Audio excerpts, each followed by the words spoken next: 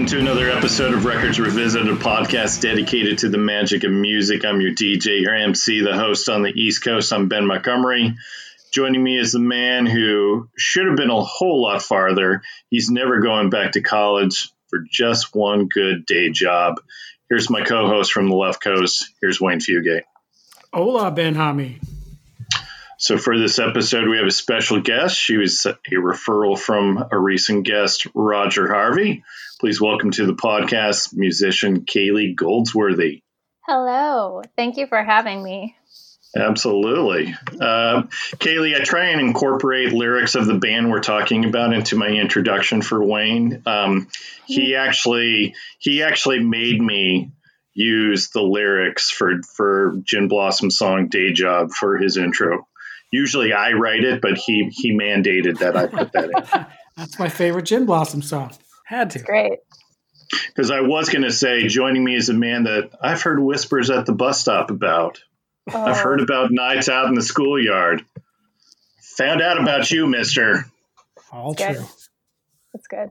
All right. Well, the premise of our podcast is fairly simple. We talk about music, but as we do at the beginning of each episode, we ask the all-important question, what T-shirt are you wearing? Let's start with Wayne. What T-shirt are you wearing? U2 30th anniversary Joshua Tree. Fantastic. Did you see that? No, but I got a shirt anyway. Oh, who did you order one? Did I buy you one? No, the all powerful Amazon. They got it. Oh, okay.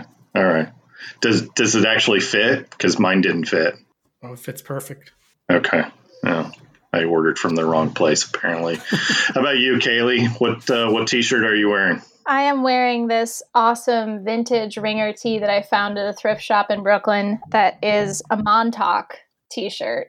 It says Montauk is never dull, and there's a sea monster eating the lighthouse, and I'm just trying to look to better times when I can actually go visit some of my favorite places again.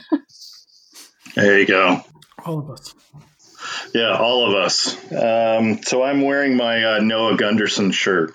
So I didn't take much thought into this, Wayne. So it's my I listened to Noah Gunderson, and all I got were these Stupid Feelings T-shirt. Yeah, classic. And that's kind of how I'm feeling these days. I've got all these stupid feelings because I got no outlets right now. I've got no live music outlets. I've got no hanging out with friends outlet. My only outlet these days is recording and editing this podcast. And that only goes so far, Wayne. Oh, I'm sorry. Yeah. All right. So Kaylee, how are you doing? How are you holding up with this lockdown, shut in, whatever we want to call it? What are we even calling this? Are we just calling it COVID? Are we calling it pandemic? I mean, what's the official title for this? I don't know. I just call it staying inside and avoiding humans that you don't live with. Yeah. It's a weird time. I live in Philadelphia, so it's a very strange place to be where a lot of people use mass transportation or like walk and bike places. So if you were to just walk outside, you'd kind of think that nothing is going on, except for the fact that if there's two people on the same sidewalk, someone like just goes into the street. It's very strange. Right. Yeah, I don't know what to call this. I maybe I should call this the great Netflix binge of 2020. That's that's appropriate. I mean, I spent the weekend, we talked about this before we recorded, but I spent the weekend watching Tiger King. You watched that yet?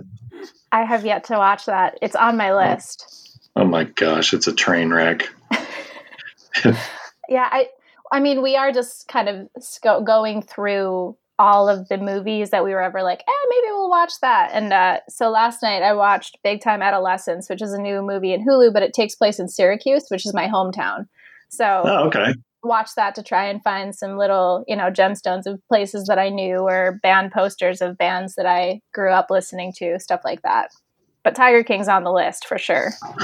So who is in that movie that you what was it called? Big Time Adolescence? Big Time Adolescence is with Pete Davidson. And it's just a new movie that's on Hulu. And I mean, I'm not going to say that it wasn't bad. It was a movie, but it was in Syracuse, so it's close to my heart. That's kind of how I feel about Pete Davidson on SNL. I'm like, he's not bad. Yeah, totally. And he's great in the movie, but he's also playing the same person you see him playing on SNL, if that's right. Yeah. Okay. So he's only got like one character that he plays all the time, and it's himself. He is good at it. Yeah. All right. That's good. All right. Well, usually in my intros, I talk about a recent record release or something that you're trying to promote. But when I looked at your Spotify, there really isn't any recent music. Then I went and looked at your bio page, and it seems like you've been busy touring with other people in recent years. Yeah. I put out a solo record in 2013 when my old band broke up. And then from that point forward, I just kind of got sucked into the world of being a hired gun or an auxiliary musician, and kind of just followed that for a little while until I decided that I wanted to focus more on solo stuff. But being a very active touring musician is like a really good day job to have, even when you're trying to figure out your solo career. So last year I was gone 12 months in a row. I didn't have a month off, but I did put out an EP in the fall of 2018. And then 2020, I mean, I got into the studio on January 2nd and finished a new record. Okay, good. But everything from here on out seems like a giant question mark. So right, we'll see. Are the mixers, the masters, mastering people, are they working right now? I think so, because I mean, those are the kinds of people who really will be flourishing in this time where there's no need for bands to be in studios. And, I'm working on a couple of extra tweaks on this EP that I've got. And, I'm working with Will Yip, and he's, still sending stuff my way. It's pretty, so yeah, it's just a weird time right now. Yeah, it is. Yeah, so looking at your bio, so you were part of Kevin Devine's outfit, Kenny O'Brien and the O'Douls. Yeah. It looks like you were you with Dave? Is it Haas? It's Haas, right? Haas, yeah. Haas, pause, yeah. Yes. So were you down here in Orlando? When a couple of months ago? No, I was not. No. I stopped playing with him in May of last year.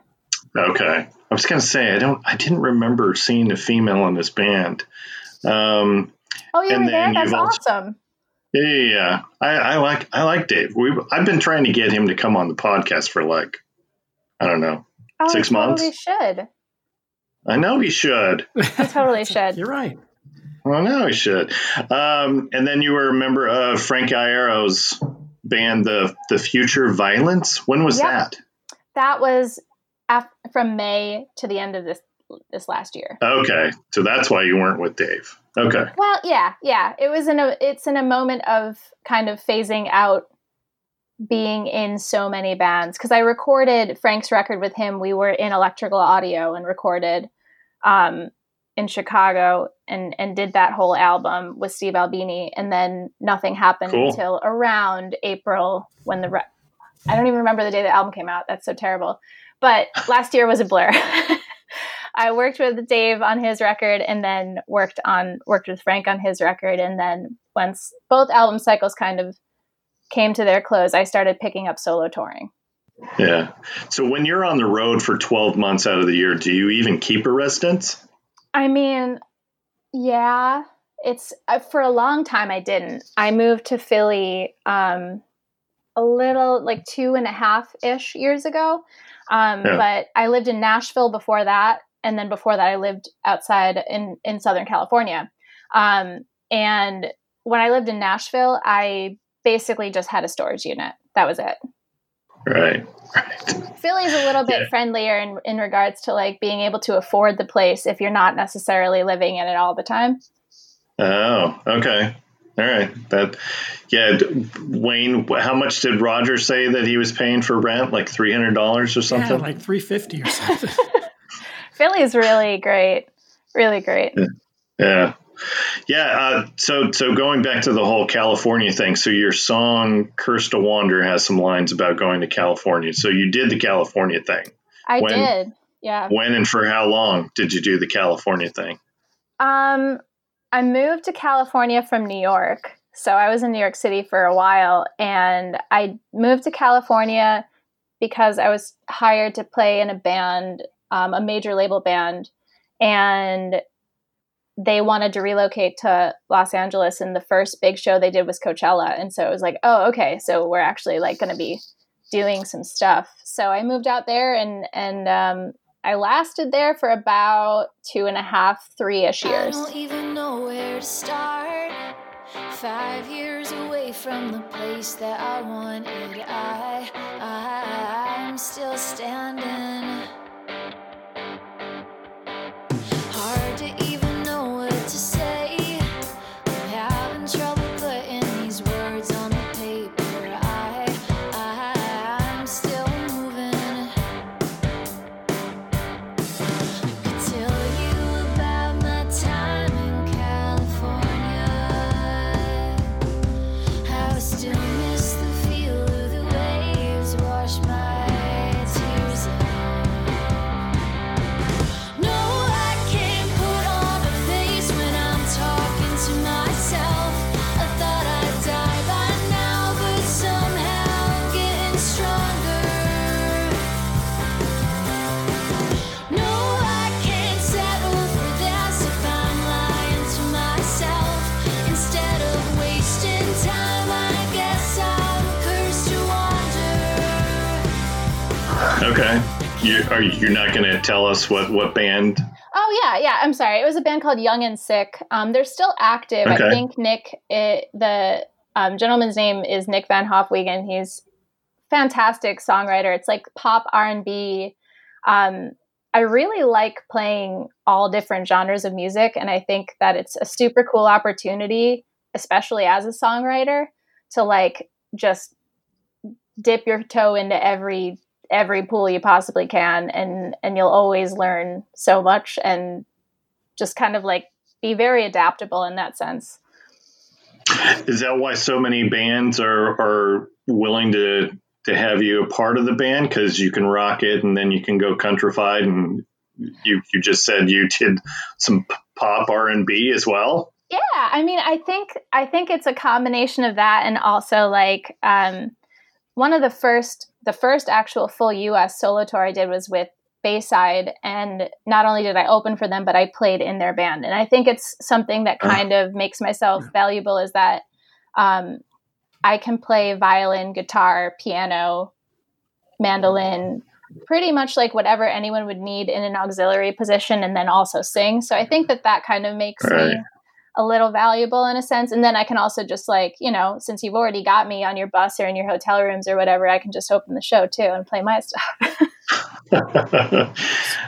Convenience. Yeah. Yes. It's another thing about being an independent artist is you've got to be good at marketing yourself. And a 2-for-1 is, as good as it gets, I think. Yeah. Yeah. And I listened to a lot of your solo stuff. And going back to the being able to do everything. So you've got like songs like Stuck, which is more of a rocker, but then you've got songs like Let It Rain, which is more countrified. I mean, it's got a banjo in it. Did you play the banjo in that? No, I didn't. My friend Brendan Thomas, who's in an amazing, actually Philly band called The End of America, played banjo and mandolin on that record. Gotcha. So that's probably why you can get along with somebody like Roger Harvey, who's not only a punk, but he also can strip it down and be more of a country act. Yeah, and the thing too is that I first kind of found my niche as a solo artist through Chuck Reagan. He just sent me a Facebook message once my band had broken up. My band had played a show with him in Syracuse many, many years ago at Strong Hearts Cafe. That it's a great vegan restaurant that does not have shows at it. I don't even know why we had a show there. It was just great. And I got a Facebook message because once the band had broken up, I still had a publishing deal. And so I was just trying to write songs for anyone. Like I just wanted to write and I wanted to be a songwriter. And so I had all these demos and I just anticipated sending them to other people. And then one day I got a Facebook message from Chuck Ragan and he said, "Yo, you want to do the Revival tour this Friday?" And I was like, "What?" And You're like, yeah. yeah, so I did that, and I played the early show at Bowery Ballroom. That was my first solo show in New York City. It was a sold out show with Chuck Ragan at Bowery Ballroom. And then he asked if I wanted to do the late show, and because there was another one at midnight, because that's how they do it. And I was like, okay. And then after that one, he was like, "Yo, what are you doing tomorrow?" And I was like, "I got to work." I was a waitress on the Upper West Side in Manhattan. And he was like, "You want to go to Pittsburgh instead?" And I was like, "Yeah, I do." So I lost my job and just started playing music with those guys. Why are there not more Chuck Regans who are willing to go and do these kind of revival tours? Like I don't remember who I threw that out to previously, but Wayne, you remember who I was talking about Chuck Ragan with? I thought it was Roger Harvey. I don't think It might have been Roger too. Yeah, but why are there not more Chuck Regans? Because there's only one Chuck Ragan. Yeah, You know? mean, he's. Wouldn't be special. I've got so many Chuck Ragan stories. He's just the greatest. I bet. Yeah, I bet. And that's also how I met Dave Hawes. So Okay. and also how I met Laura Jane Grace, and how I actually met my boyfriend who's in the Menzingers was because of the Revival tour. Laura Jane Grace called me. Yeah, she called me and asked if I would open this one-off show in Albany, and it was me, the Menzingers, and Against Me. Okay. Nice. And it's just that Chuck is like the nucleus of so many different people knowing other people. He's just like the glue that kind of holds everybody together and introduces everybody to everybody else. Right. Yeah. Okay. So you said your boyfriend's in the Menzingers. Who is it? Joe, the drummer. Okay.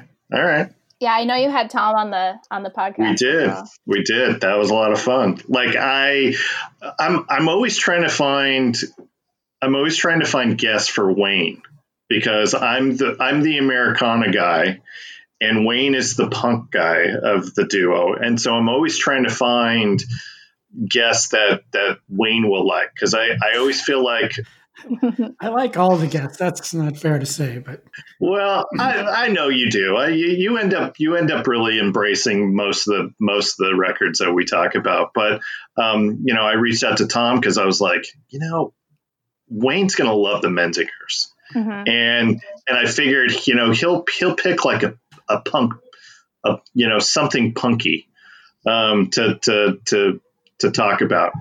And then he picks Regina. And I'm just like, yeah. I mean, wow. Actually tonight he asked all of us remotely, because we were all supposed to go to the theater to watch this new documentary on mushrooms.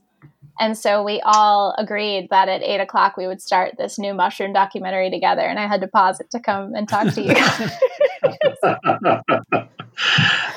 He's awesome. He's the best, yeah. Oh my gosh, he was a lot of fun. So do you prefer to do your own music, or is it just easier to perform other people's music and not be front and center? I love playing my own music. I think I avoided doing it for a long time because I was so used to being in a band. And that band had my twin sister and 4 of my best friends. And we were in a band together for over a decade. And I think that when I tried to do my solo thing for the first time with my first record, Burrower, it just kind of it was just like, oh, look at all these songs I wrote. And I didn't quite know how I wanted to be as a solo artist.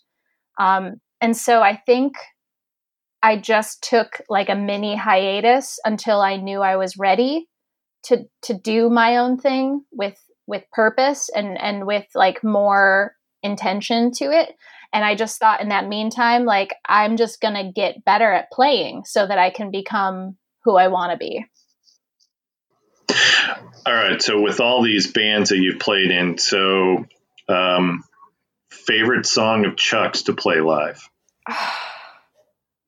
Oh my gosh, on the spot right now? I know. Did I put you on the spot? Sorry. You did, but it's funny because Chuck is one of those people that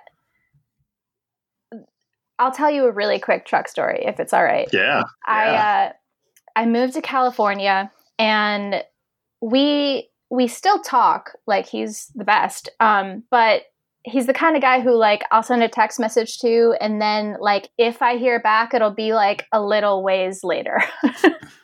So I texted him to tell him that I was living in California and I saw that he was playing in Southern California.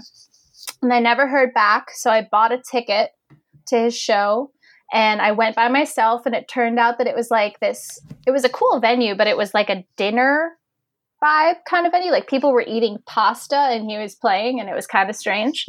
And in the middle of the set, he just asks the crowd if Kaylee Goldsworthy's here. And I, like, awkwardly just, like, raised my hand. And he was like, Kaylee, come on up. Let's sing a song together. And I'm like, okay. And I get up on stage with him. And then he proceeds to tell the crowd that we're going to do a new song. Oh, geez. And I whispered to him, I don't know this song. And he whispered back to me, don't worry, you'll get it. And he just went for it. And I kind of oohed and awed harmonies to him, and, like, eventually kind of caught the cadence of the chorus. And Right. So what's funny is that, like, the number of songs I've played with Chuck, I've played a lot of songs with him over the years, but I don't know what they're called. Right. I know what they sound like, but it's pretty great. Chuck and I know his songs, but I know how they sound. Right. Okay. So I know that that's not the best answer, but it's an honest answer. Yeah. How about Dave? What's a favorite song of his to play? Oh man, Dave is such a great songwriter. I really love Time Will Tell. I think that was always, like, a favorite one in playing them with him. Okay. Yeah. And With You, off of Bury Me in Philly, With You, I remember when he called me and he asked what I was up to, and I just moved to Nashville, and I was like, not much, why? And he was like, do you want to play in my band on this new record? And I heard With You, and I was just like, yes. And I remember going to my studio and just practicing that constantly, being so excited that I was going to get to play that piano part. Did you play on kick? I did some background vocals, but I didn't play anything on kick. Okay. Saboteurs is that's my song. Oh yeah. It's a great song. So good. All right. Well, we've talked about other people's music. How about we talk about yours? Your song called Jamie. Who's Jamie? I can't tell you, but okay. I can tell you that, I try and, I don't write a lot of happy songs. And I noticed that. It's all good. I mean, and I guess it's kind of telling with the album that I picked as well. But I kind of made Jamie more about, like, a combination of individuals that, I've had relationships with or heartbreak with, or even just, like, difficult feelings that you're trying to kind of get out. And that song for me is very much about just kind of dealing with how to get past something. Beautiful song. Thank you.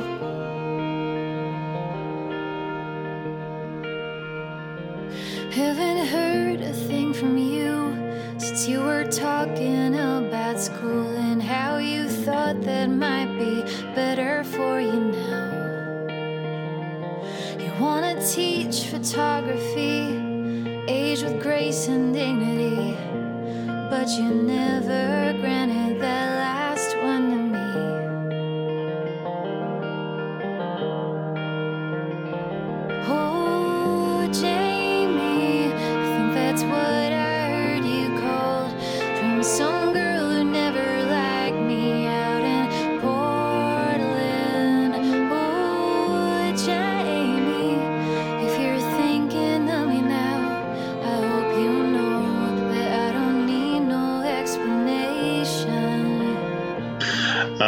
Your most listened to song based on Spotify is a song called Tennessee. That make it on a playlist of some sort? I don't think so. Wow. Okay. I don't think so. It's kind of strange because out of the existence of me as a musician, I really only have 12 songs on Spotify. So it always kind of makes me really excited when I see that certain songs, I've never gotten put on a playlist. I think I toured with Frank Turner. I know the Menzingers have put me on a couple of playlists like before shows and stuff like that. And I think I've ended up on just a couple of those, but never any of the big old Spotify playlists. Do you get all excited when you hear your song before a Menzinger show? I do, and I get a little embarrassed, and then I also like am simultaneously scanning the crowd and seeing if anyone's enjoying it or if they're not enjoying it. Or you're seeing if they're pulling out their phone to Shazam it? Exactly. I'm like, do they like it? Do they hate it? Do they know that, It always makes me excited. It's a cool thing, especially, like I said, I feel like I found my footing when I was putting that last EP out that I recorded in Nashville with my friend Arun, who plays guitar and saves the day. And him and I worked together on a lot of music. So he seemed like the right person to do it. And I totally went in there like confident in how I wanted songs to sound. And I also felt like, okay, it's 4 songs. I want to do 2 songs the way I want to be in a full band. And then I wanted to do 2 songs that I think make sense compared to where I came from. Well, the EP thing seems to be the route that everybody is going these days. I think records are kind of a lost art form for some people. I know that there are plenty of people who are, they put the line in the sand and they're like, nope, we make records. That's what we do.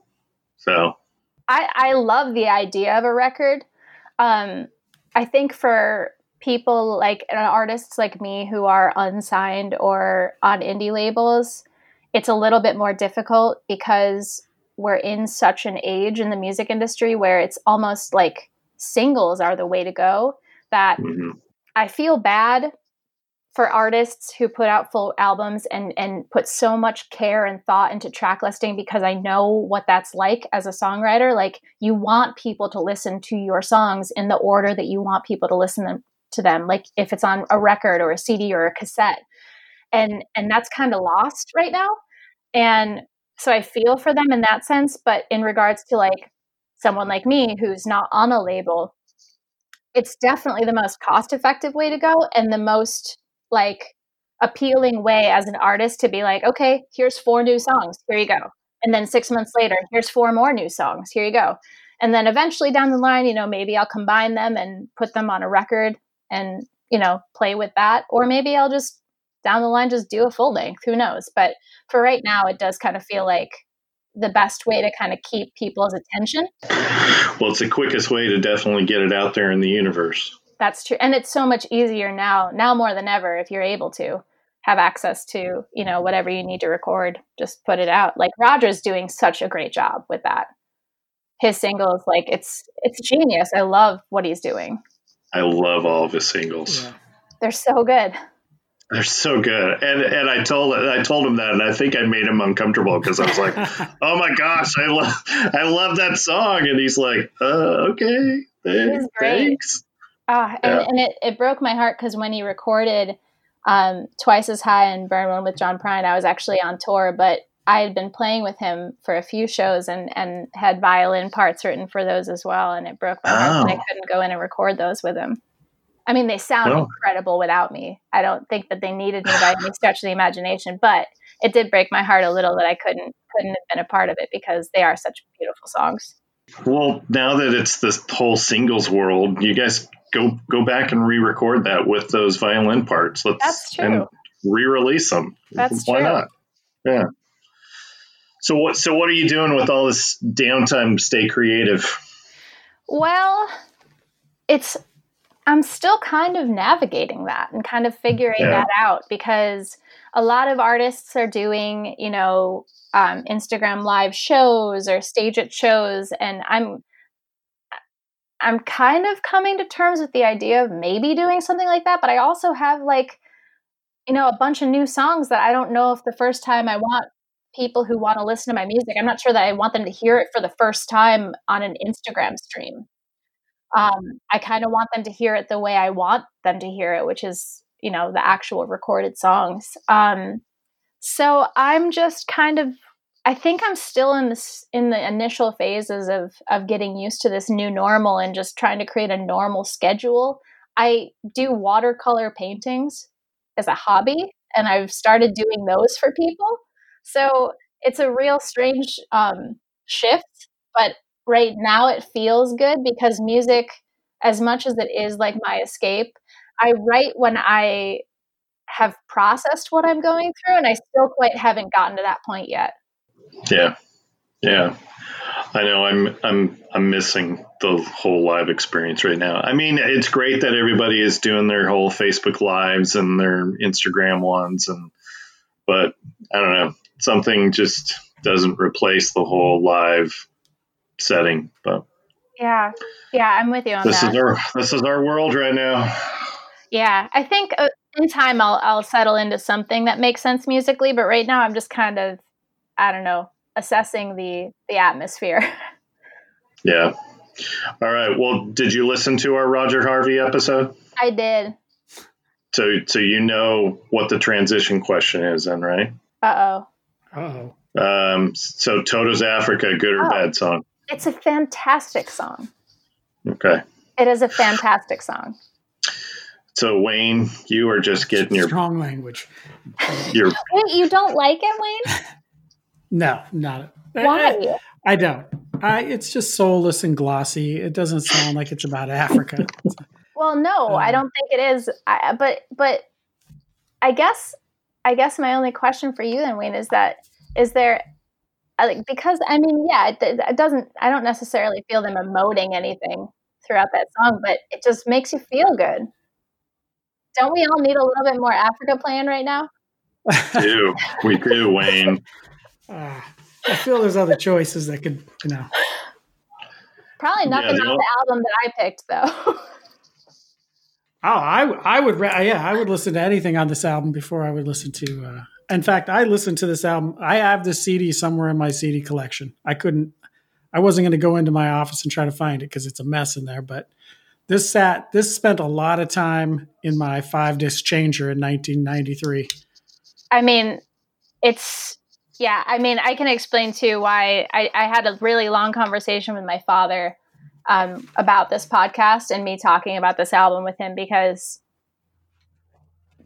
he was the one who turned me onto it, and it was the exact time that the album came out, and I was really young, but every song on this album, it doesn't necessarily make you feel happy though, is all I'm saying. Africa will make you feel happy. This album, it'll commiserate with you, I suppose. Yeah, and that's probably why Wayne likes this album.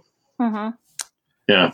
Yeah, well, there's a fair amount of commiserating going on in 92. I'm not going to lie.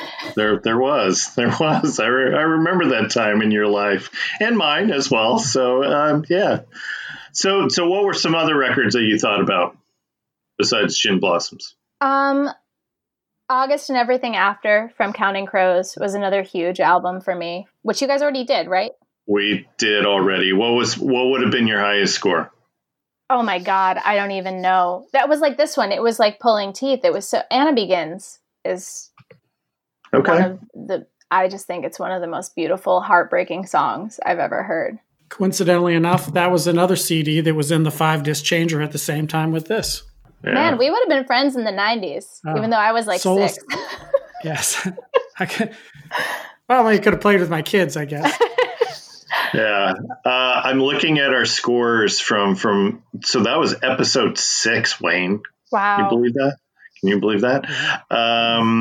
So Wayne's top score was Rain King, and mine was Sullivan Street. That album is just incredible, and I actually covered Raining in Baltimore with Kevin Devine for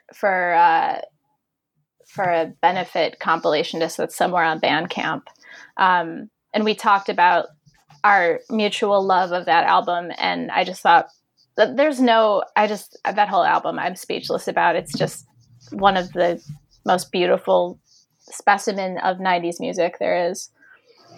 And that was why it was episode 6, because those first couple episodes that we did was just me and Wayne talking about our favorite records. And yeah. All right. Well, so Counting Crows, was there, didn't you bring up a Joe Jackson record with me? I did. Look Sharp. Look Sharp. Yeah. That's a good one of my too. favorite records of all time. Same. Yeah. It's so good. It's so good. Okay. We're going to have you back on. Gladly. Have you back on. Okay. We'll do Look Sharp. Oh, so good.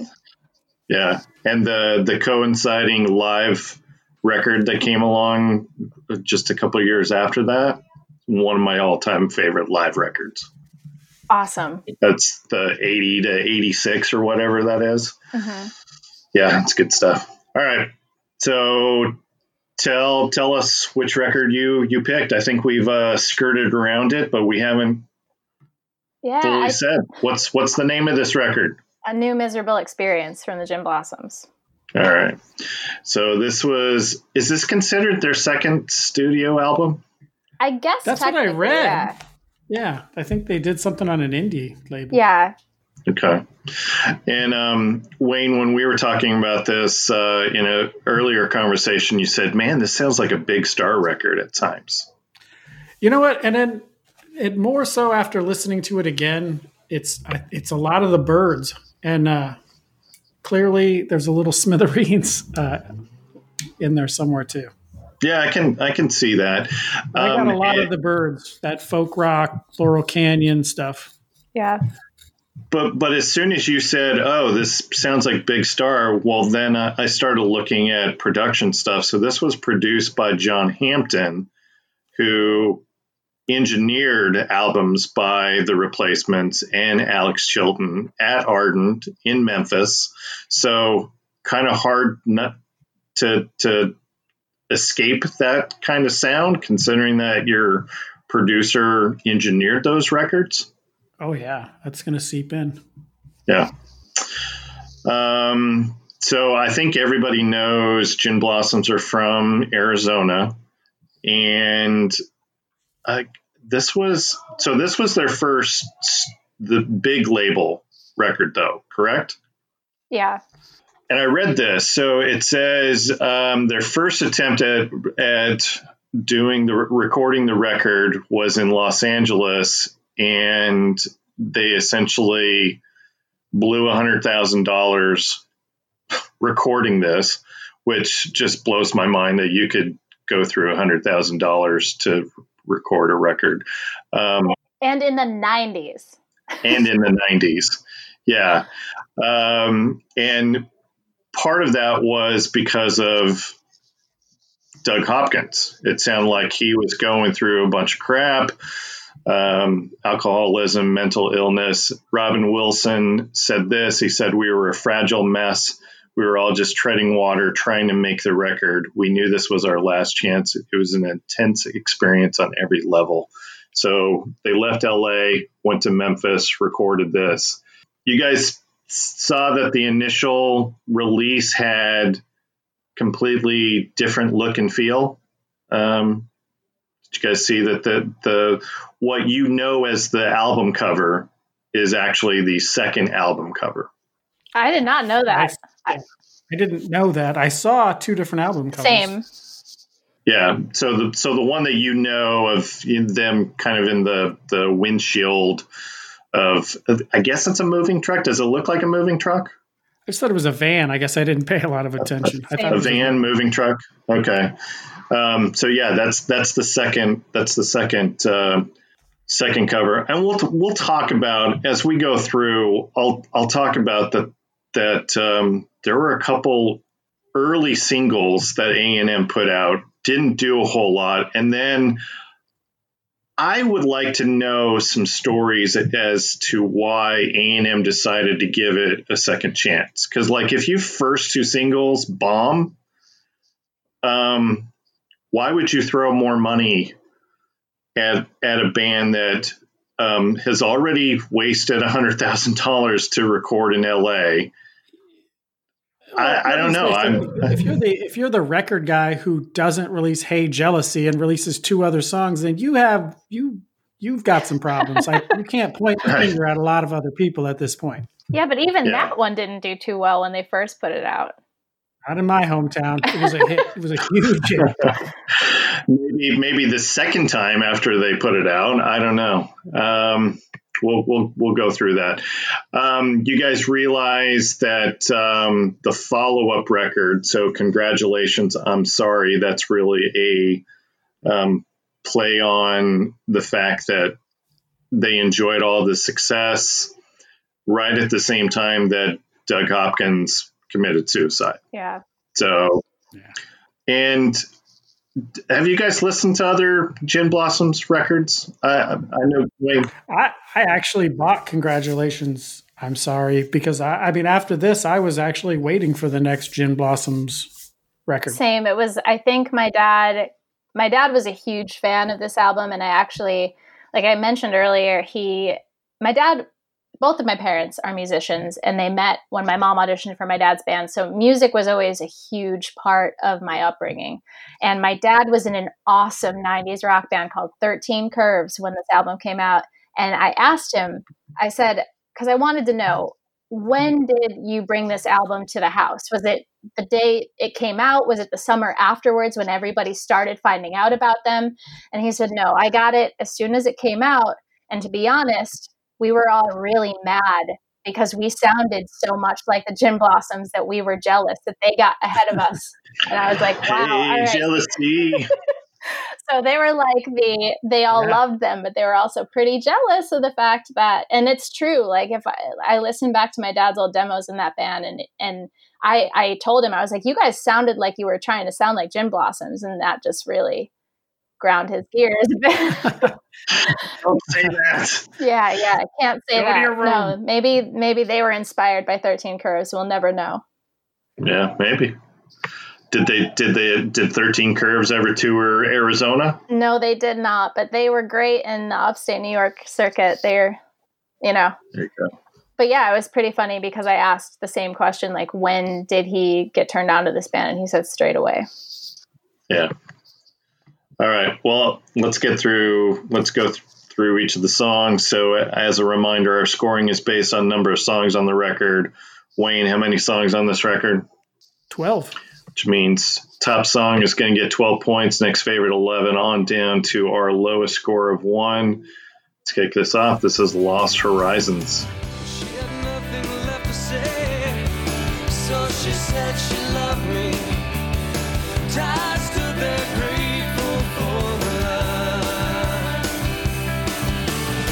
I'll drink enough of anything to make this girl look new again. I'm drunk in the gardens and the graves.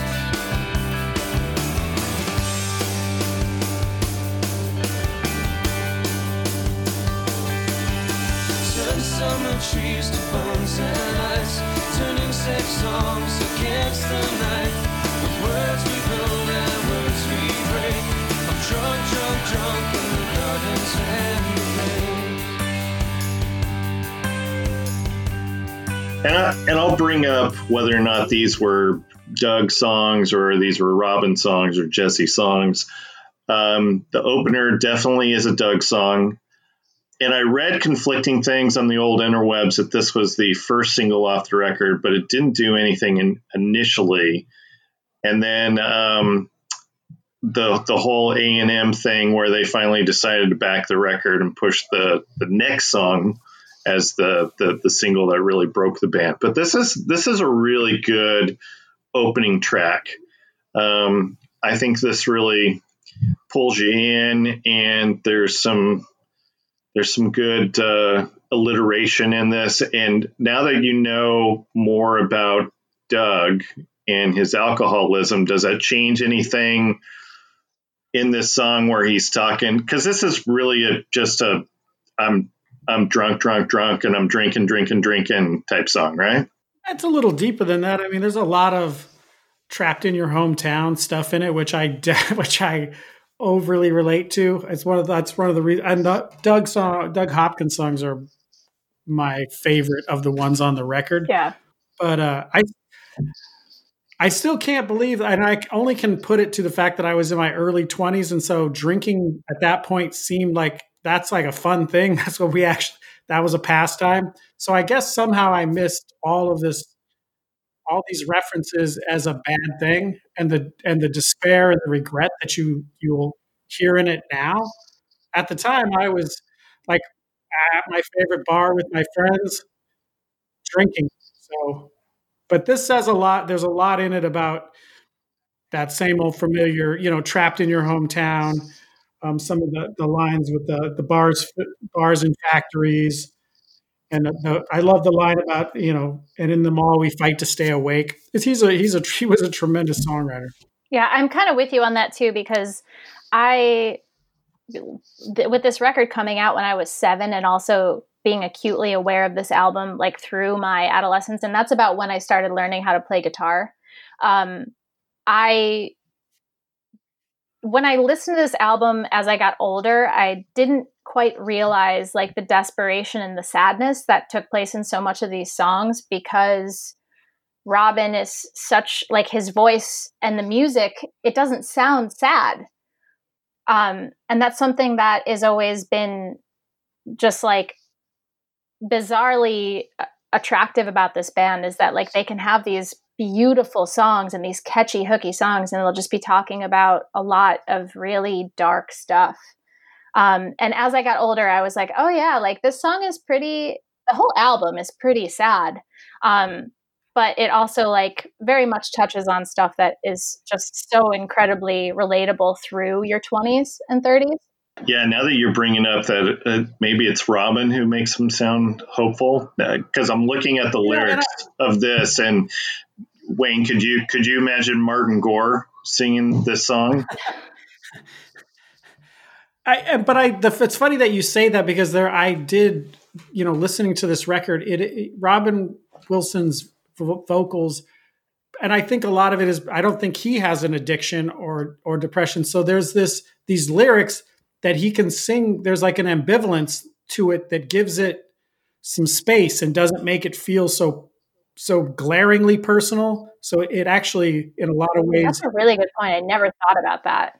In a lot of ways, it makes the song feel almost, bigger or better. It does it because it's not all, oh, woe is me, and I'm drunk and I'm depressed and I regret, all of this stuff. He's got some space between it, so it's not so personal to him. That's really true. All right, let's get some scores on this. Wayne, what you got?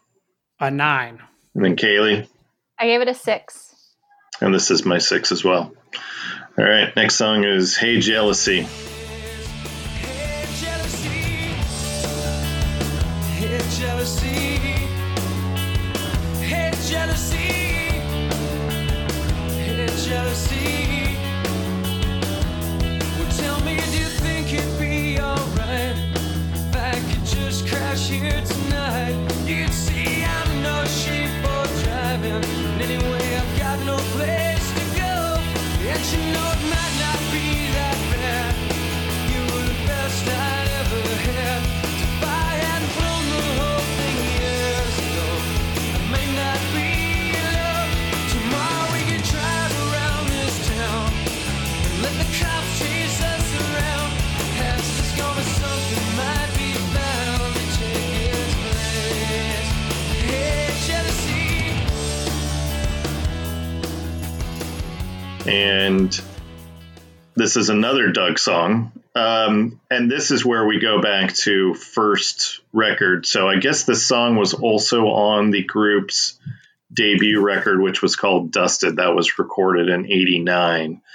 And so they re-recorded this. This became their first top 40 single, reached number 25. And one of the things that I read on this was, this is how you knew that Doug was kind of in some dire straits, is what I read was, I came into the studio and Doug was in there with John, and I heard John say, well, someone is going to have to do these solos. And Doug said, I guess I'd rather have Jesse do my solos. And Jesse is Jesse Valenzuela, who's one of the guitarists. And it said, I could not believe that was something that Doug was even considering. He was giving up. I left the room and I almost threw up. And that was Wilson who said that. Yeah, I read that article too. It's devastating.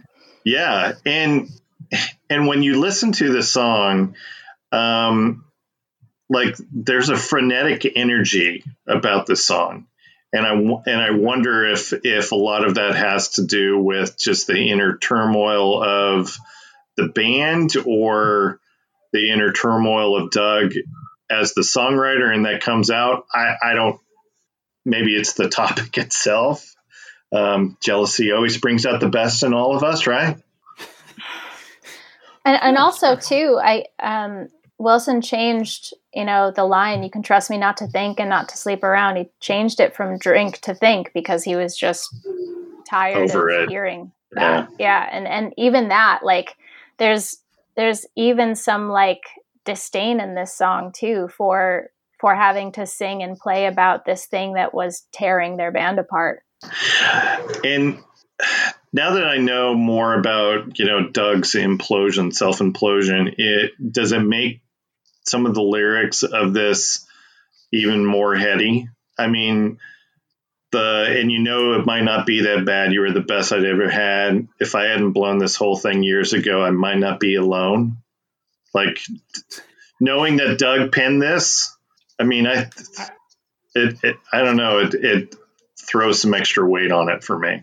Oh, clearly. And I have so much regret just because this song, my group of friends, we all hung out at the same bar on Fridays. The DJ, I remember his name was Kurt. He would always play this towards the end of the night, and the whole bar would, bob our heads and shake our fists and sing the whole thing out loud.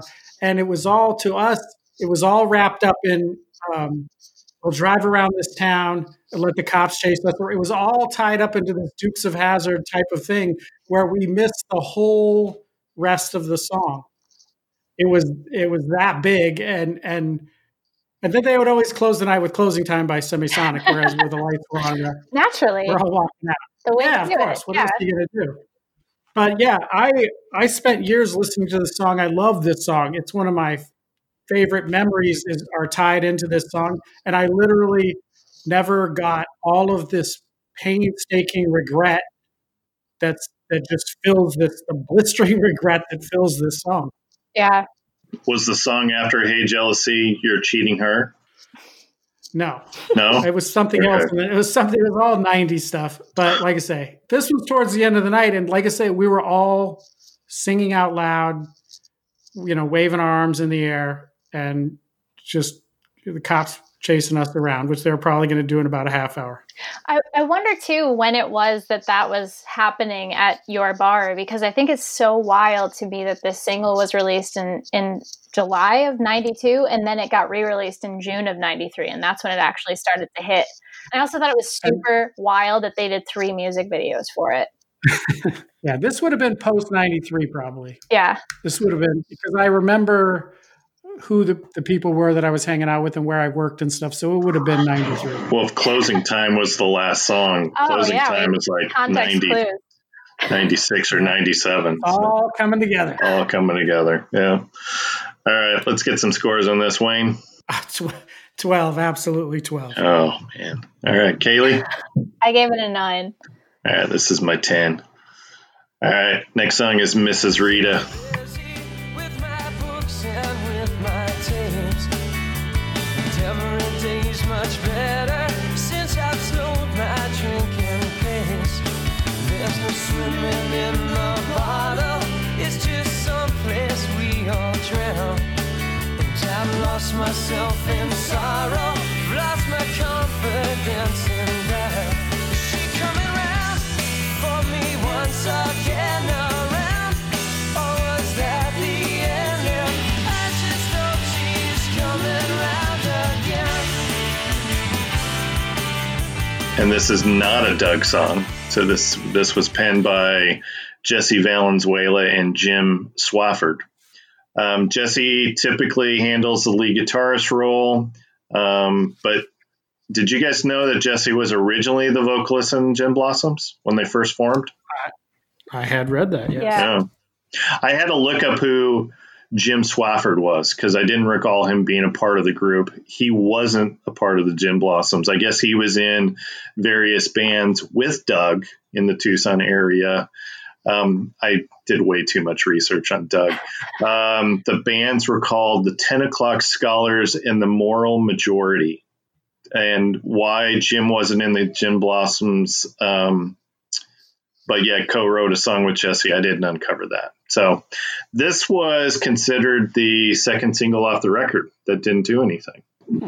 Thought that was interesting. I don't hear it as a single. Same. Do you hear it as a single? Especially in the layout of all of the other songs that are on this album.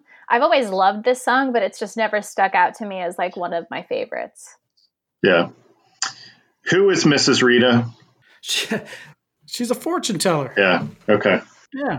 But what I love about the song is because even though Doug's not writing this song, when it still has this kind of, oh, woe is me, it's not all going to work out. I mean, when you are going to the local fortune teller to find out if your ex-girlfriend's going to come back to you, I think you know the answer. I think you know. Mrs. Rita is only going to tell you what you want to hear. She's not going to give you the truth. What was the name of your Mrs. Rita, Wayne? Oh, I don't believe in psychics. Okay. I just wish I was in Arizona on the Frank Turner tour this past fall, and I wish that I had sought this location out just for my own personal pilgrimage. I'm kind of mad at myself. Well, you'll get back out there again. I'm sure. Seems like a very distant future from now, but yeah. I know. All right. Anything else on Mrs. Rita we want to chat about? We good? Yeah, I mean, I love this song. I also love that it is actually based on an actual person. I think that's really cool. And I think it's really cool that her business boomed after the song came out. I think that's really cool. I did not read that. Yeah. Okay. Yeah. I guess she had I read an interview with Jesse who said that like he never went to her, but he lived nearby. So he always saw this like old tattered sign, and that after the album came out, he came back and she got a new sign. She said that her business had been booming since the song.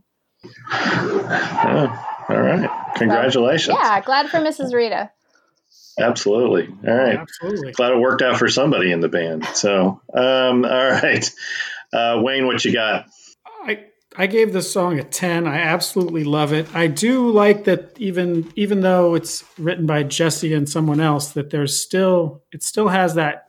There's a real Smiths connection in the sense that they have these jangly pop music, and sonically it sounds real upbeat, but yet most of the lyrics are absolutely not, and it's difficult to tell, which I think gives it makes it more interesting. All right.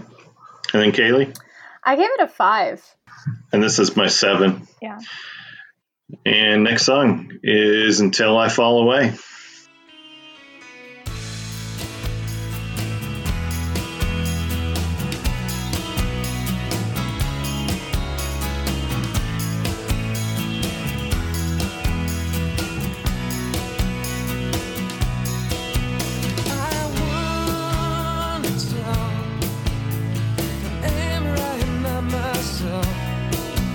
It's hard to know how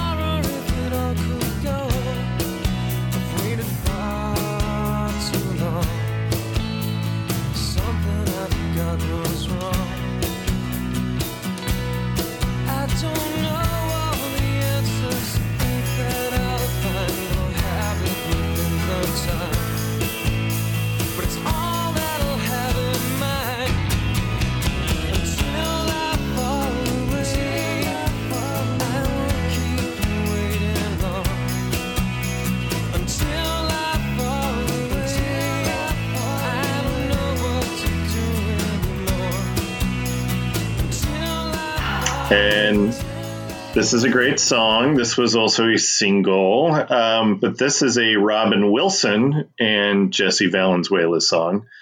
And the more I listen to this record this week, I kind of feel like the tone of this song is very similar to their big hit off of the Empire Records soundtrack, Till I Hear From You. A lot of similarities between the two, in my opinion. I agree. You guys get that? Yeah, totally. Yeah. This was, let me see where this charted. It peaked at number 13 on the mainstream. This actually peaked higher than Hey Jealousy, but I feel like Hey Jealousy is kind of one of their trademarks, right? Yeah, I was surprised when I found out this song actually did better than that. But I also think that it kind of go into more adult contemporary territory as well. Yes, let me see. The adult contemporary 23 alternative songs was 13. Yeah. So, yeah. I just love this song. To me, it's one of like the strongholds of the whole album. I don't know. There's just something about, and maybe it also is because Robin wrote it and sang it, that there is like that real connection between the lyrics and actually him singing it. I never thought about that before. That's such a good point, that some of these really painful songs were not being sung by the person who wrote them. I never really looked at this record in that way until now. But yeah, just there's something about this song to me that feels so vulnerable that just hits me in all the right places. Yeah. Wayne, what you got on this one? They lost the jangly pop guitar, and they did sound more depressing. Whereas, like I say, most of their songs have a contradiction. This one's starting to sound as bleak as the lyrics would indicate. It's pretty on the nose, yeah. So I can tell by scores that Wayne, you really do like the Doug songs more than the Robin and Jesse songs. Yeah, I don't have any painful addictions or deep depressions, and not that I'm in any way trying to make light of that, but still I do have some that I connected with that on a little bit more. I was going to say, you don't have any depression because you're such a cheery individual all the time. I didn't say any depression or any addictions is what I said. Oh, okay. All right. I don't have any hurtful addictions. T-shirts and that's about it. Yeah, that's an addiction. I make fun of you all the time about that. All right. This is my 9, Kaylee. It's my 11. And then Wayne. 2. You're ridiculous. I mean, even in ranking these songs, the ones that are the lower ones are still not in my heart. This was hard to do. This was really hard. Well, we'll make fun of him on the next one too, Kaylee. All right, here's this is Hold Me Down.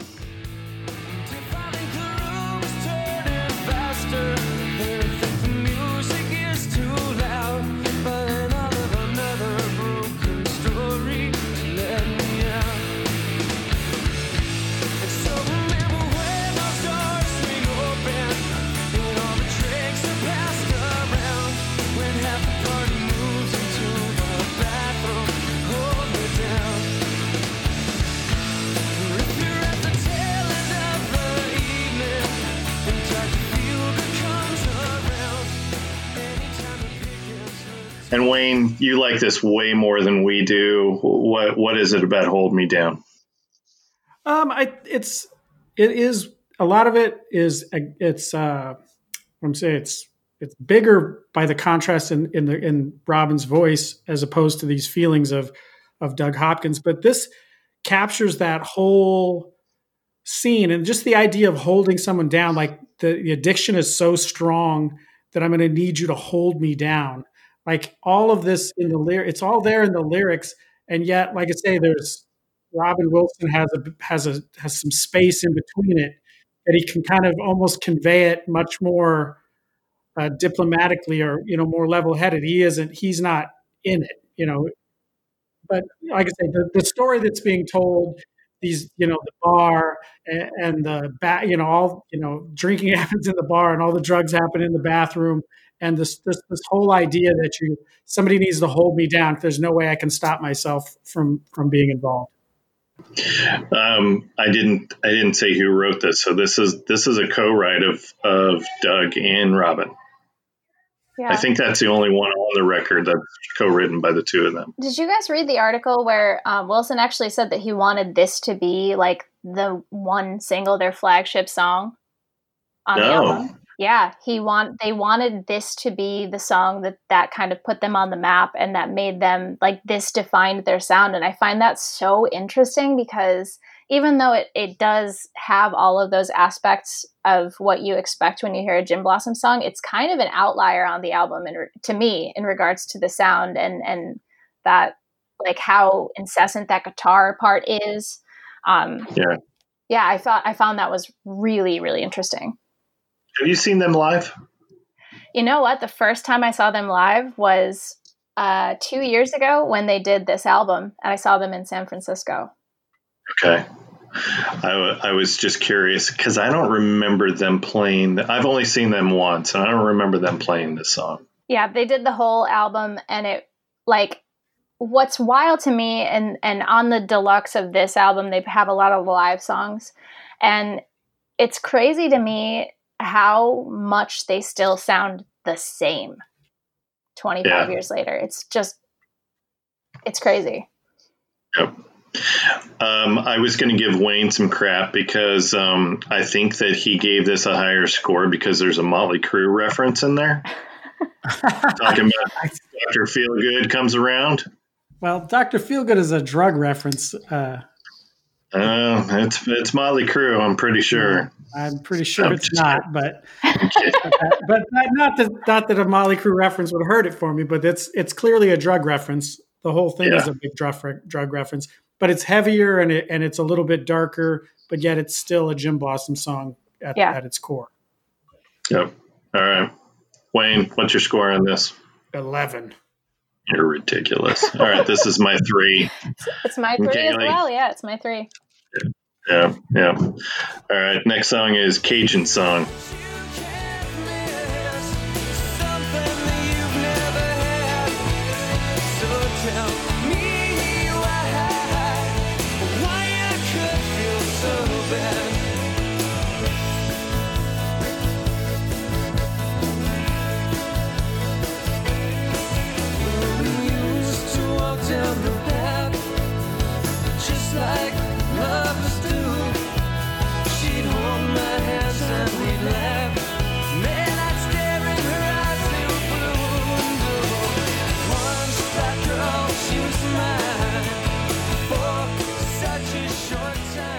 And I like to predict what I think is going to be Wayne's best or favorite song and least favorite song. And I predicted this would be his least favorite song because I figured the accordion part was going to piss him off. Like, you know, he's always getting pissed off about really bad tambourine playing. Wayne, I compliment really good tambourine playing, so don't make it sound like it's an anti-tambourine thing. One of my criticisms of the record, if I have one, is that there's not a lot of variation. And this is the one song that they have another song at the end, which is too much variation, but a really great song. And this one floats in the middle. It kind of flip-flops. Like when the accordion's playing, it doesn't sound like a Gin Blossom song so much, but then the accordion will fade out and it does sound like a Gin Blossom song. I don't know if that's the right way to go, but at least it kind of connected itself to it. But there's a part in the song where it plays and I want to sing Give Me Two Pina Coladas by Garth Brooks, which wasn't even written at the time of this, but maybe they might look into that because I could definitely hear that. I also have to wonder too, because this was the band's first like big label deal. Well, I guess we also have their records after this that kind of tell us the truth about the band, which is that the fact that they do kind of dabble in all of these vastly different types of music. But just from somebody who myself, like when I just put my first record together, it was just kind of like, well, these are all of my songs and I like all of these songs. I wondered if like when they were doing the same thing, why Cheatin', for example, ended up on this album. And Cajun Song, the same sort of thing. If it was just kind of like we're still kind of figuring out where we fit in this vast world of 90s rock, because it's also super cool that they had some awesome people playing on this album, like Robbie Turner, who played steel on this one and he played with Waylon Jennings and like Loretta Lynn. It's crazy. Now I'm starting to feel bad about my score, but I turned to Wayne on this particular song because the accordion got to me. Like that was the one aspect that I didn't like about this song was the accordion. So if you would have taken the accordion out of this would have been way higher than my number one. This is my least favorite song on the record. So Wayne, what do you got on this? Well, it's not my least favorite because I felt like there was it got a little weird, but it was too jokey. Like, Yeah. it's the Cajun song. There's a Zydeco accordion. It's real countrified. I don't know. It didn't come off terribly sincere. Like, it's not like they were trying to play a country song. It came off as like a joke. Yeah. Okay. And Kaylee, what's your score? This is my 4, but I do have to add that this is Joe's favorite song on the album. And I was just like, what? Like, I was shocked. And I actually had to go pick him up at the airport when I was at this concert. And I left right as this song was playing, which just killed me. It just also shows how much I care about him. Because I was not like calling Uber. But yeah, this is his favorite song. And I was really intrigued to find out why. I think it's because it's so different. Yeah. All right. Next song is Hands Are Tied. Nerves are afraid and I've had enough. I'm a lot afraid that it'll hurt too much.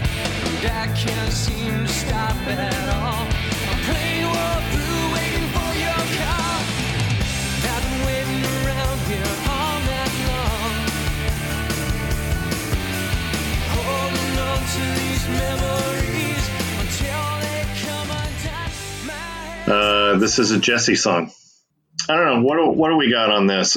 My only notes on this was the lyrics of I splashed summer water on my face. So it wasn't just any water. It was summer water.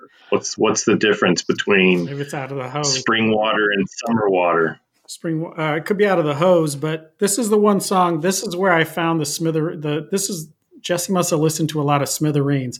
And then I also read something I can hear that. that was interesting because it's the guitar and the vocals. And then I read something where Robin Wilson actually played in the Smithereens. The Smithereens apparently got together after Pat Denizio died, which I'm not going to call it repugnant, but it's not. You really shouldn't go if you're the Smithereens. You really shouldn't tour without Pat. But once it all started to fall together, but this song and the next song really have a real Smithereens kind of sound to them. Haven't they had like Marshall Crenshaw come join them on some dates? I know that the people that they're recruiting to replace Pat are not slouches by any stretch. Still feels like a cash grab. Yeah, I'm okay with that. What do you got, Kaylee, on this? On this one, I gave it a 2. Okay. Not one of your favorites. It's not. I mean, here's the thing again. This whole album, I love it so very much. This one just kind of felt like it holds its own in the catalog, but it just isn't a standout moment for me. Okay. Yeah. Little what do you got? I gave it a 5. It's towards the middle of the pack. It has a little bit of a twist on the same because they definitely almost a little bit too much have their own sound. This one gets a little bit outside of that. Yeah. Little more rockish. All right, next song, Found Out About You.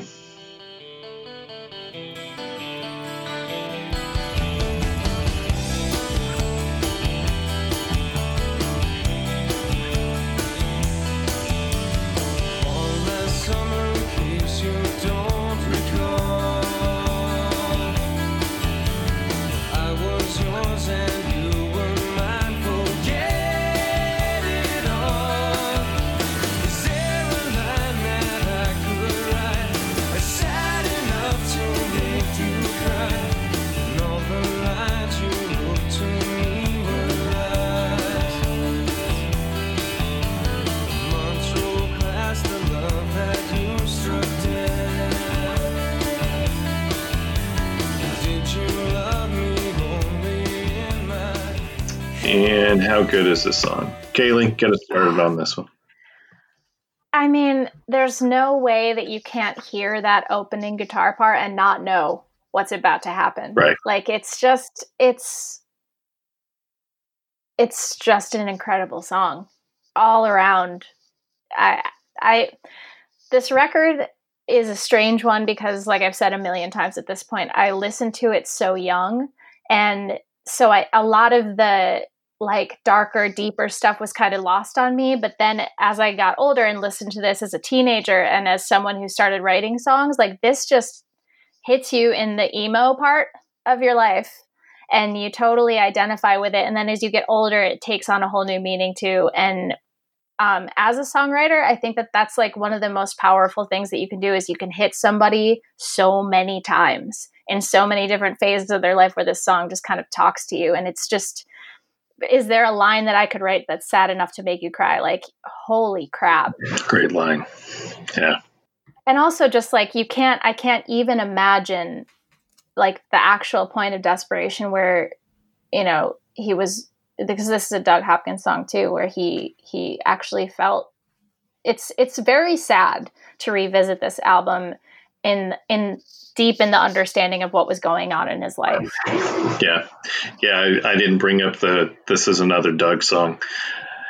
This was technically the 5th single off the record. So this was the follow-up to Until I Fall Away. And I was surprised that this wasn't a top 10 hit on the mainstream Hot 100. So this peaked at 25. And I guess that probably means that I was listening to alternative radio in 93, Wayne, because I heard this a ton. This was a number 1 song on the alternative chart. Yeah, this was played a lot. All right. What else we got on this? Well, this one's a little darker. Like I say, this one even gets a little bit almost creepy, which I mean, I absolutely liked it.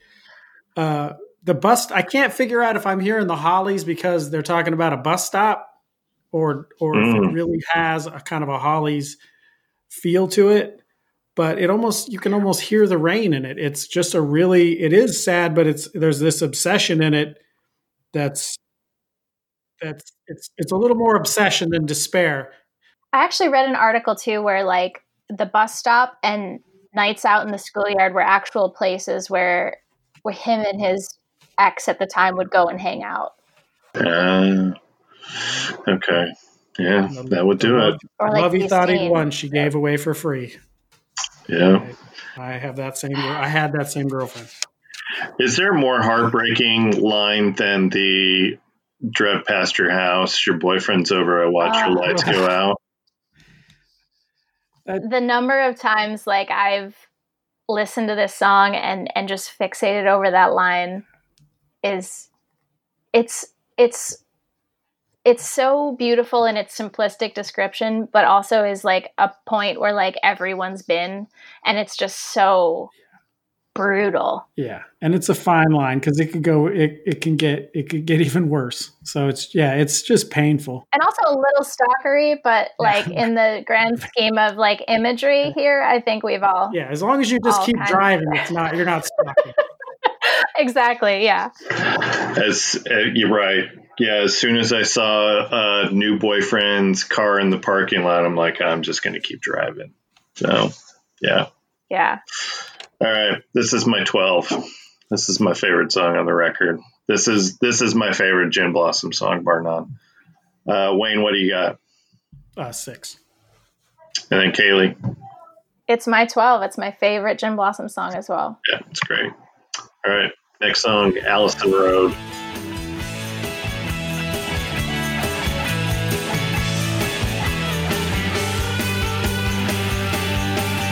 I've lost my mind. If the sun gets through, fires in the heaven of the eyes I knew on Allison Road. On Allison Road, on Allison Road, Allison Road. It's right.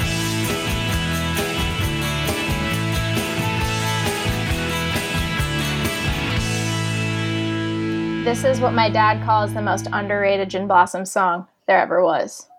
I would agree with that. I also and this is like that jangle guitar that became like synonymous with them. This is the song for that. Yeah, this is a Robin song. And technically this was the last single from the record, but I couldn't find any chart position, which usually means that it didn't chart. But this is a staple of their live set.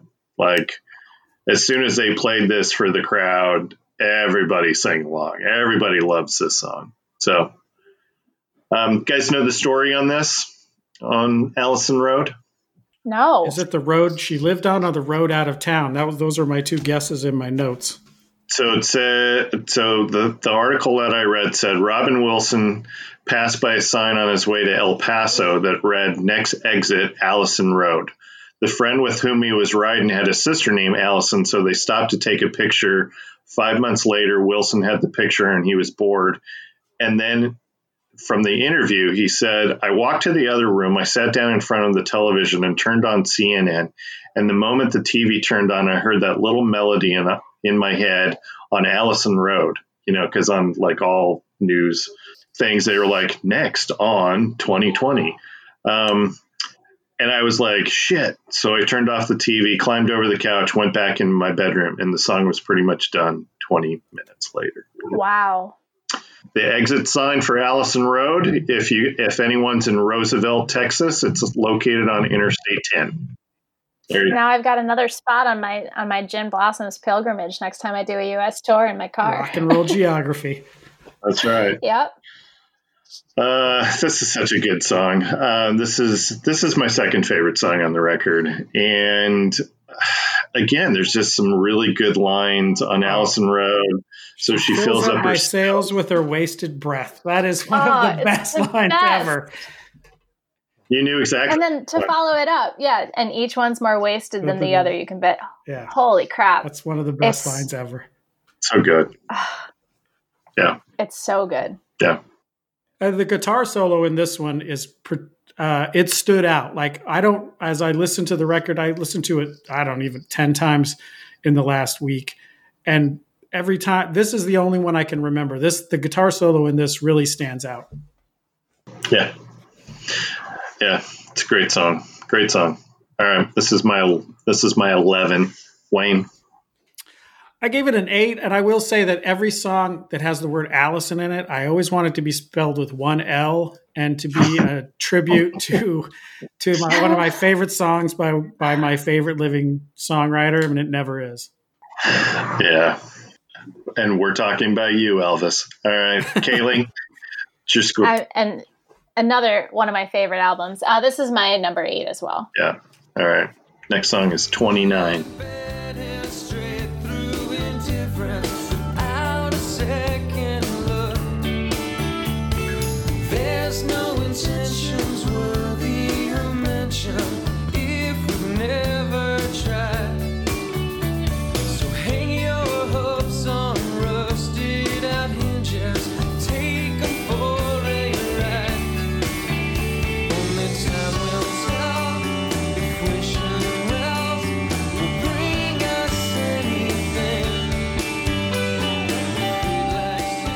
And this is a Jesse song.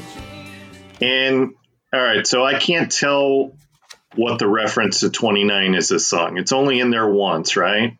So is that his age? Is that the age of his girlfriend or significant other? Or is it somebody's name like 11 in Stranger Things? No, I felt like, because I remember when I was 23 when this came out.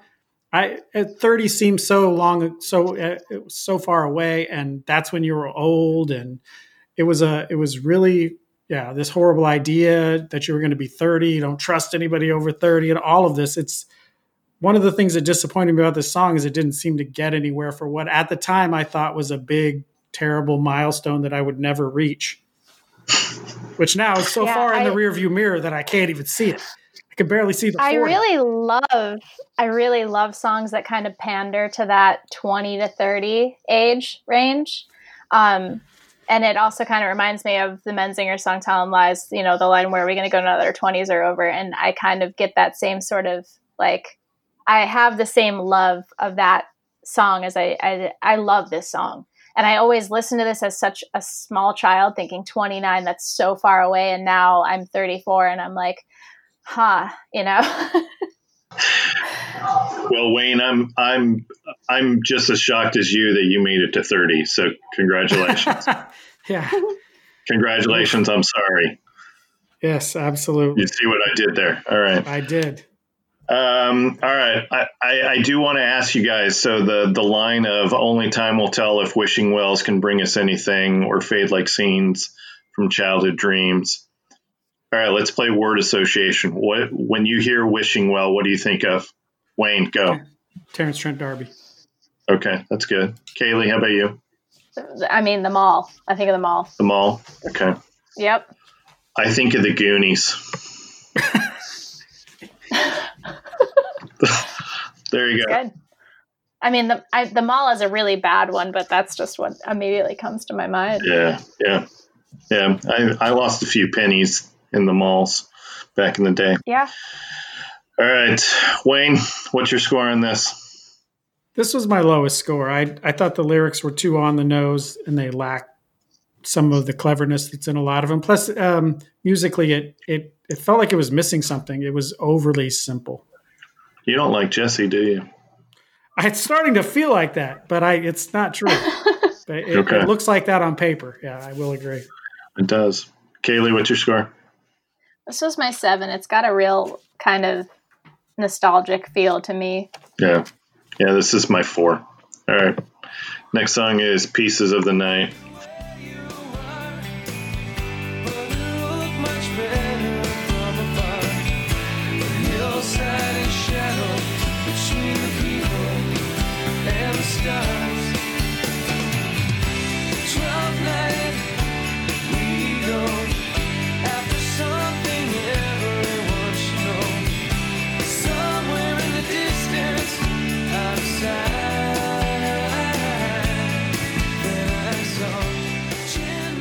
And this is another Doug song. Wayne, you already know I'm a sucker for the harmonies. So I love the harmonies on this song. Oh, the harmonies in the chorus of this song are just amazing. And some of the lines in this song are amazing. And what's funny is that I think I never gave this song the time it really deserved up until recently. Like probably the past couple of years, this song became like the top of my list in regards to tracks on this album. Yeah. It's just like from a musical standpoint, from a lyrical standpoint, and in regards to the production and the harmonies, like this song is beautiful. Yes. And I think that's one thing that kind of gets lost is the harmonies, because Jesse and Robin harmonize really well. And like when I saw them, 4 or 5 years ago, like the best song that they performed live was the song off of the next record, As Long as It Matters. They harmonized so good on that song. Yeah, I'm a sucker for the harmonies, so I really dig this song. When he talks about Twelfth Night, is he referencing Shakespeare, or is there something else about Twelfth Night? I don't know what he's saying. I tried to do digging and I have no idea. I don't either. Yeah. And the only reason why I'm bringing up the whole Shakespeare is right before he says Twelfth Night, another really good line is the Aphrodite on a bar stool by your side. Right. So that, I don't know, Aphrodite and Shakespeare, that kind of seems to go together, right? Yeah, I actually did like kind of nerd out on Twelfth Night to make sure that they're like to see if Aphrodite was a character, and she wasn't in that one. No. And then also Twelfth Night, I think, is January 3rd or something like that. I should have written this down, but I believe it's supposed to be like the 12th night after Christmas, is what is referred to as the 12th night.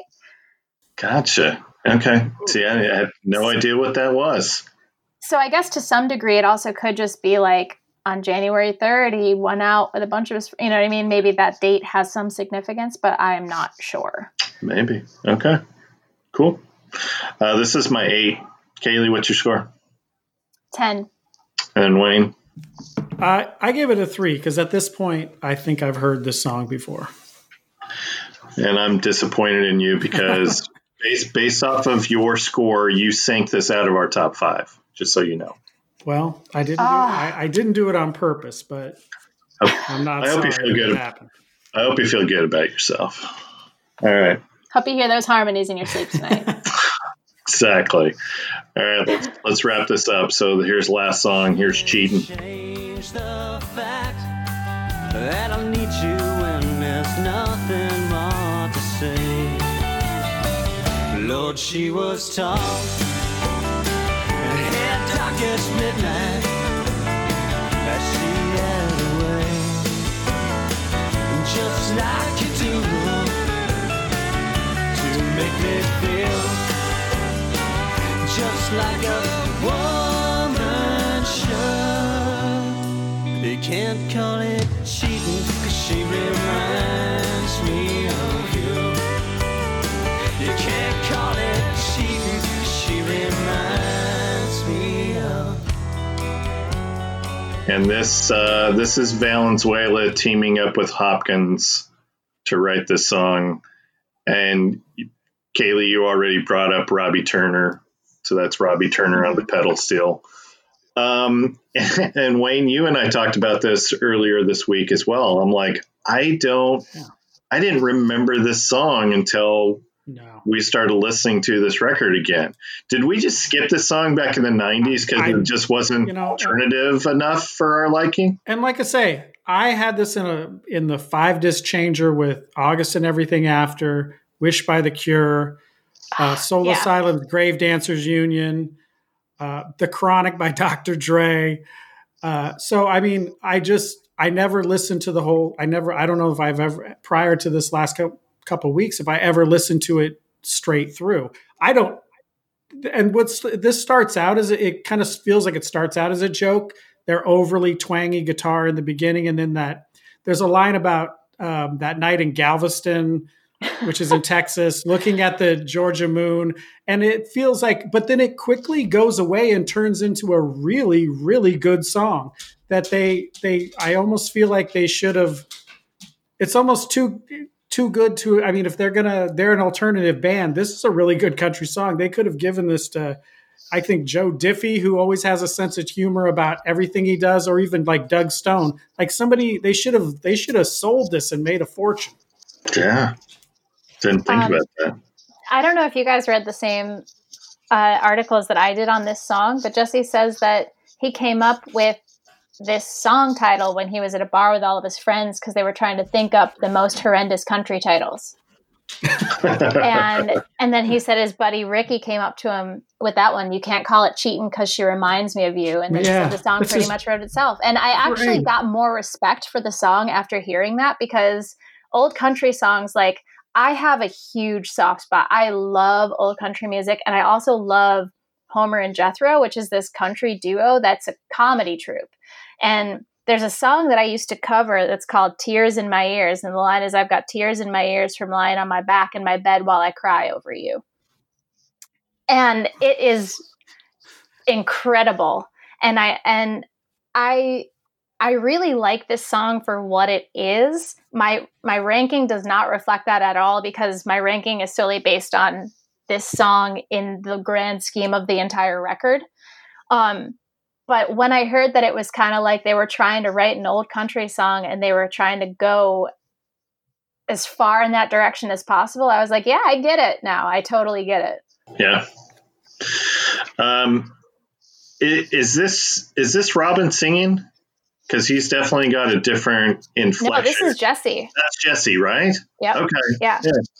Okay. I was going to say it didn't sound like Robin, unless he's trying his best to sound like a country dude. So, all right, let's get some scores. So, Kaylee, you already said this is your lowest. Wayne? Yeah, this is my lowest. I gave it a 7 because I that's ranking it on I think how good of a song it actually is. And like I say, I think they start out as a joke, like she was saying, they're over the top, but they quickly start to write a really solid song. And it doesn't fit them, and it doesn't fit on this record. I completely agree with that. But it should have seen the light of day somewhere else. Yeah, this is my 2. All right.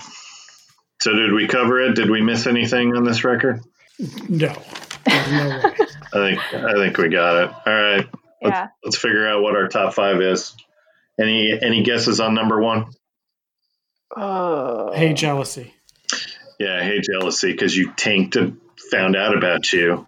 Yep. I tanked everything.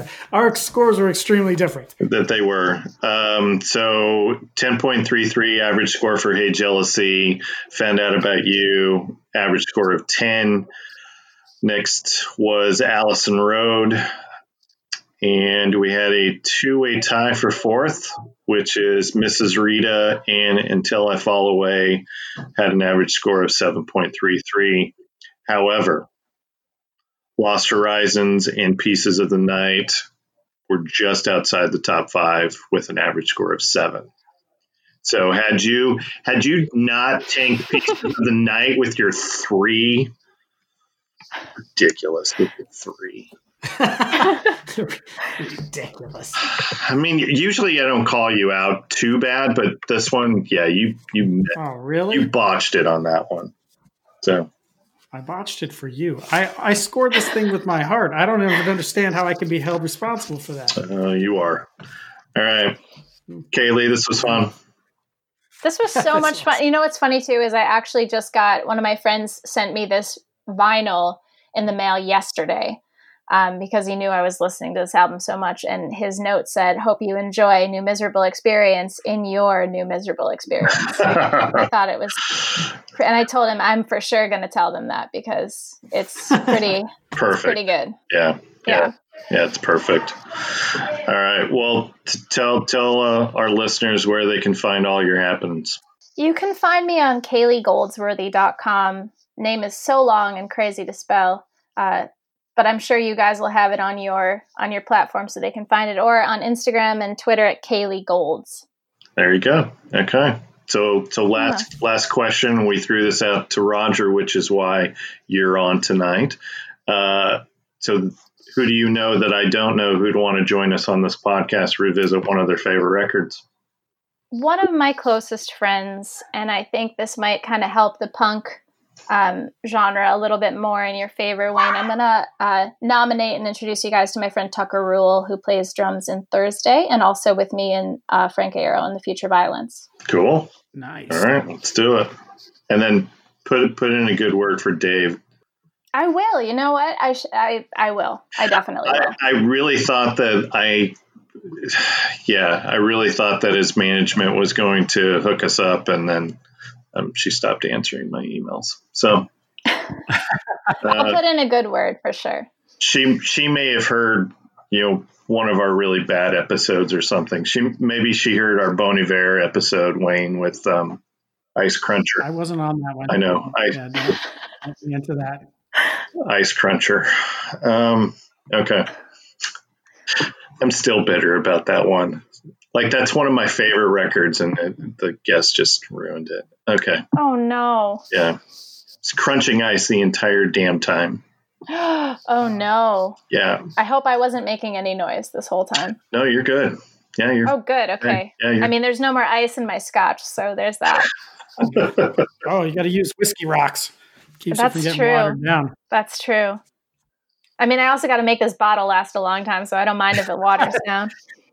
No, I think liquor stores, if they have food, they can't be shut down. They're essential. This is true. I got to do some more research for some delivery options. Yeah. There's plenty of delivery options here. And I know. So. And now they're allowing the, I guess, during this time for like Uber Eats and DoorDash guys to actually, like, if you order from a place that has alcohol, they can actually bring it to you under these dire circumstances. I love that. Any way to make it all work, Yeah. I didn't realize that was a rule of the apocalypse. That's great. Alcohol for everybody. That's the rule for the apocalypse. All right. So as a reminder, you can find all of our happenings on our Facebook page for the Records Revisited podcast. We're on Instagram. We're on Twitter. We're on Facebook. Just go to recordsrevisitedpodcast.com. You can find all of our old episodes there. You can find us on Apple Podcasts, Castbox, Stitcher, iHeartMedia, Spotify, wherever you find fine podcasts. And please go subscribe and rate or review us. So thanks for listening. Please go support the arts. This is typically where I say go to a live show, but go to a live Instagram or Facebook live show. Buy a t-shirt of the band, buy a record store. I'm sorry. Buy a record store. I screwed this. Can they do delivery right now? Yeah.